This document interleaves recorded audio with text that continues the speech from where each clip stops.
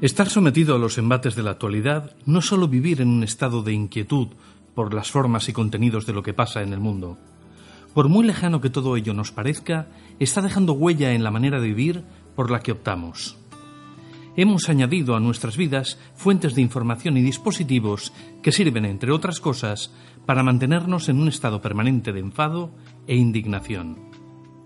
Si las teorías de la evolución son ciertas, los humanos mutaremos a seres que perderán primero el oído y después las orejas.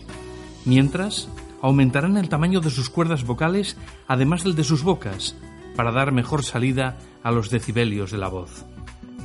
Lo físico de estos cambios no será visible para nosotros. Sin embargo, desde lo práctico de lo que sucede, estoy poniéndolo en valor. Aquí, en este preciso instante. Hablamos mucho, demasiado, más de la cuenta, desde la repetición y absortos en nuestro ombligo. Lo oímos todo mientras escuchamos en la banda del poco o nada. En la mayor parte de las ocasiones, interpretando interesadamente los mensajes que recibimos desde una arbitrariedad que roza lo pornográfico. La objetividad pasa por la vida como un anuncio de señal. A todo suena y a casi nadie le importa. Tanto es así que pedir explicaciones razonadas a cualquiera sobre cómo se maneja con la neutralidad de las cosas en el día a día suena a todo menos objetivo o neutro. Animoso para pensarlo durante unos segundos más, sospecho que esta conclusión sí tiene que ver con eso de la adoctrinación. Formar parte de la tribu lleva implícito convertirte en una nota armoniosa de la partitura de la organización. Cuando suenas distinto, te conviertes en el enemigo, no por el valor de tu melodía, sino porque la canción resultante ha escapado a la batuta del director de orquesta. He aquí como en un párrafo hemos hundido dos conceptos, el de amaestrar y el del dictado, que se dedican a robar a aquellos herreros o torcedores de la realidad a los que provocan salpullidos encontrarse cara a cara con alguien crítico que juegue a razonar las cosas. Paradojas de la vida. Desde la objetividad ausente de todo juicio, estas personas han sido siempre las que han permitido el desarrollo y los avances de nuestra especie, de toda la especie, incluida esa parte depredadora que vive de merendarse al resto. Nadie queda libre de sentir que las cosas en su mundo tiemblan. Sobrevivir en una jaula llena de leones, hambrientos, es una tarea complicada.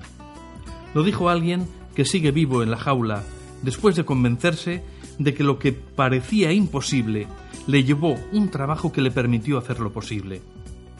Solo aquellos que se preguntan cómo lo llevan a la práctica en su vida tienen posibilidades de conseguirlo. Los que no quieren encontrar la respuesta llamarán a esto un cuento. Sin embargo, será un cuento con final feliz para los que no se lo tomen a broma. Y aquí que lo que parecía un mundo en un grano de arroz se hizo real a base de cosas que ya existían en su vida y a las que no prestó atención. El despertar a ellas mejoró algunas cosas, las suficientes para que su salud mental se blindara ante la estupidez. Dedicó un tiempo a la meditación, flexibilizó la mente para que cupieran más cosas, cultivó su cuerpo mediante el deporte, rió a carcajada limpia, se cansó mucho para dormir plácidamente, eligió alimentos sanos y equilibrados, practicó la curiosidad ante lo que desconocía para saber un poco más. Lo hizo también relativizando las cosas sin ideas absolutas. Se comunicó mucho, todo lo que pudo, mientras aprendió y se hizo hábil en la aceptación de todo aquello que escapaba a su control. Vamos, prácticamente todo. Sin colorín colorado, este cuento ya ha comenzado.